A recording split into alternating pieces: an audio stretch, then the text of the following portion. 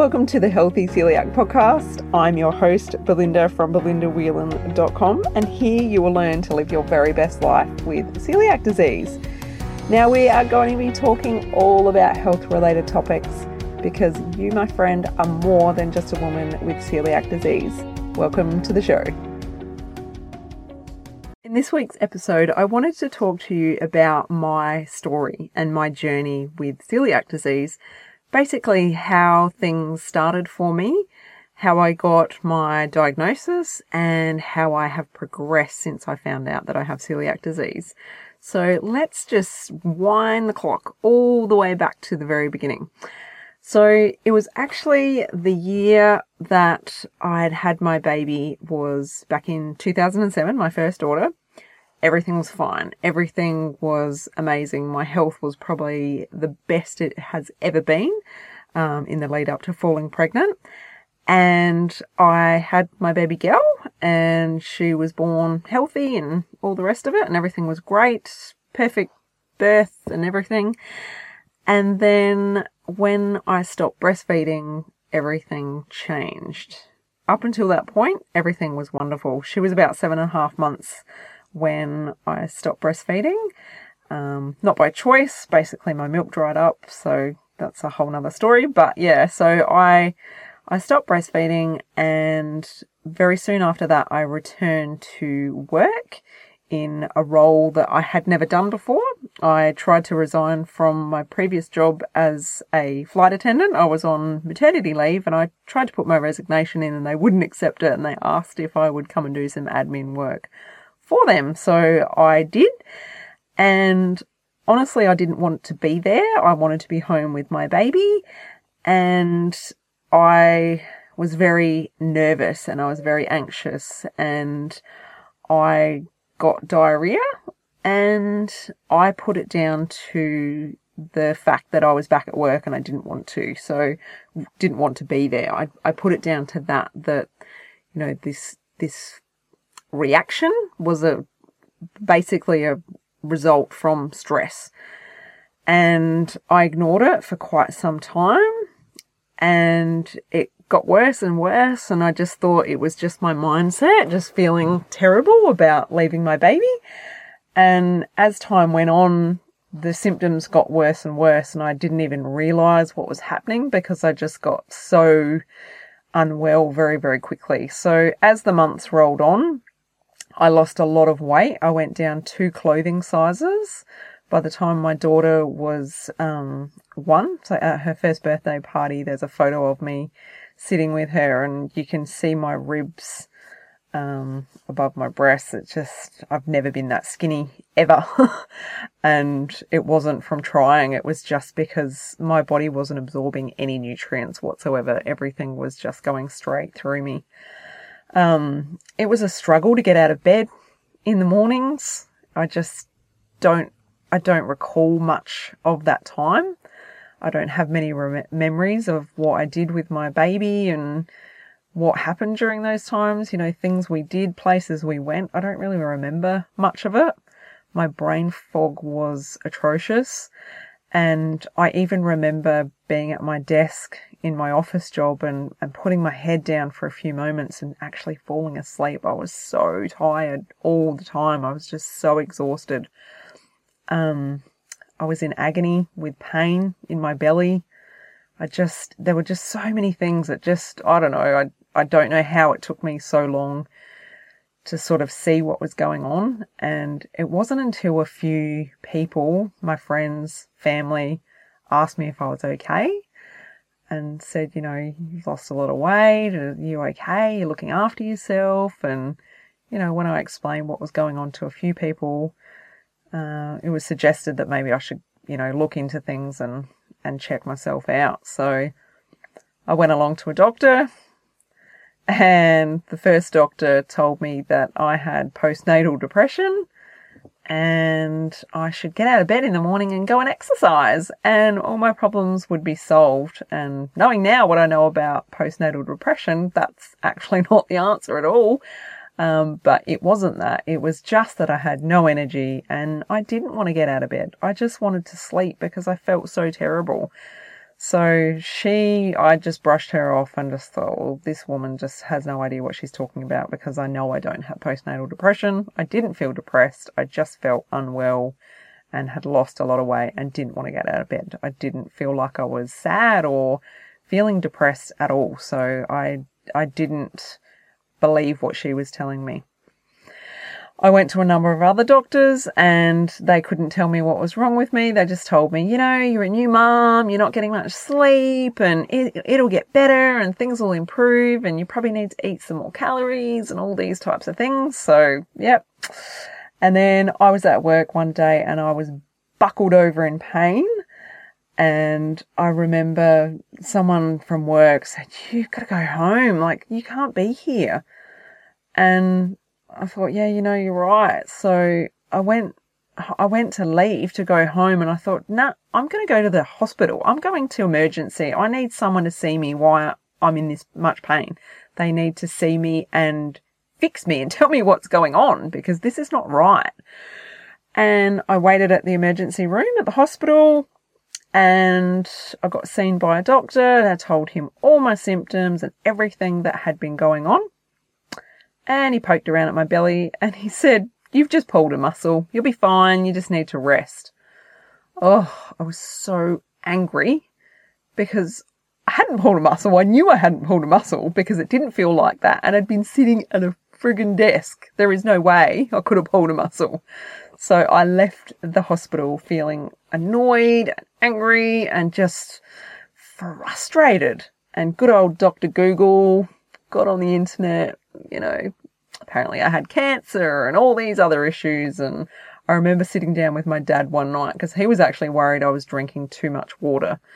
And that was the thing. I just could never quench my thirst. I did drink a lot of water and he was worried that I was flushing all the goodness out of my system. So that was something we researched as well.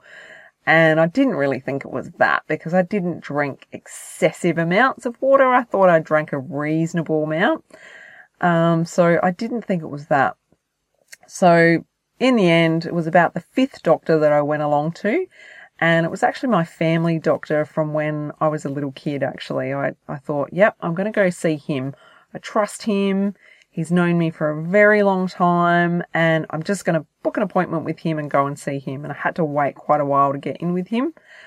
And when I went into him, I told him my symptoms. I told him everything that had been happening. And he turned around and he said, Belinda, I think you've either got Crohn's disease or you've got celiac disease.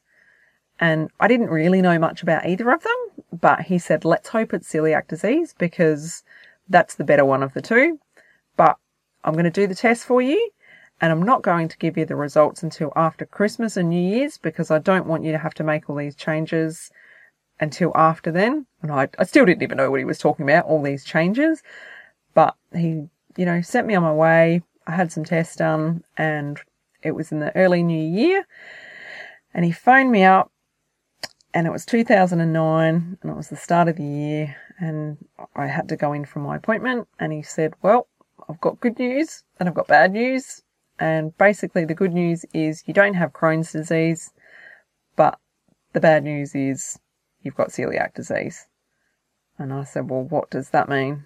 And he said, you just need to eat gluten-free for the rest of your life. Oh, okay. So he said, I think you need to go see a dietitian and just get some help, and sent me on my way with a referral to a dietitian. So I went home, I did some research and thought, yep, this is fine. I can do this. This is not a problem at all. Went along to the dietitian and I had 2 appointments booked in with this dietitian, and I won't knock all dietitians because I know there's amazing dietitians out there, but I unfortunately was sent to the wrong one. He had no idea what a celiac needs. He had no idea about much at all. And I know there's dietitians out there that specialise in gluten-free and celiac disease. But this guy, he was not that specialist. And he basically gave me a booklet with some info in it about what to eat instead of, what I had been eating. But it was pretty bad. It was just packaged foods. It was, have this instead of that. And it wasn't very helpful. And I kind of walked away thinking, oh my God, I've just wasted my money. And the crappy thing was I had to go back to him as a follow-up appointment just to let him know how I was going with everything. And it was just a waste of time. It was just a waste of money. And again, I just felt let down. I felt unsupported. I never learnt anything about cross-contamination. I never learnt anything about how unsafe it is to eat out in restaurants and cafes. I just got told that it was as simple as swapping over to gluten-free food. And as you probably know, or I hope you know, it's much harder than that. There's much more to it than that. So I spent a number of years working out what makes me feel good and what doesn't make me feel good. And I healed my body. And when I say healed, I'm pretty sure I've mentioned this in a previous episode. I didn't heal myself from celiac disease because that is impossible. Once you're diagnosed with celiac disease, you're with it for life unless they come up with a cure. But you can heal your villi, which means you will be healthier and you will absorb the nutrients from your food when you eat well. So as the years went on, I became inspired to become a health coach, and I studied over 100 dietary theories to become a health coach. I'm a certified health coach. And I learnt through that program and that course that I took that there's much more to life than, just gluten-free. There's much more to how we feel and how we look after our bodies. And that was the best decision that I could have done for my own health. But when I first decided to become a health coach, I did it because I wanted to help other women. And I wanted to help other people not be in that same position that I was in when I was diagnosed and really not get the support that I needed. So I decided that I was going to make it my mission to help more people and support them so that they knew what they needed to do when they got diagnosed with celiac disease. So when I first started my coaching practice, I was working with clients, and I was working with basically anyone that wanted to work with me.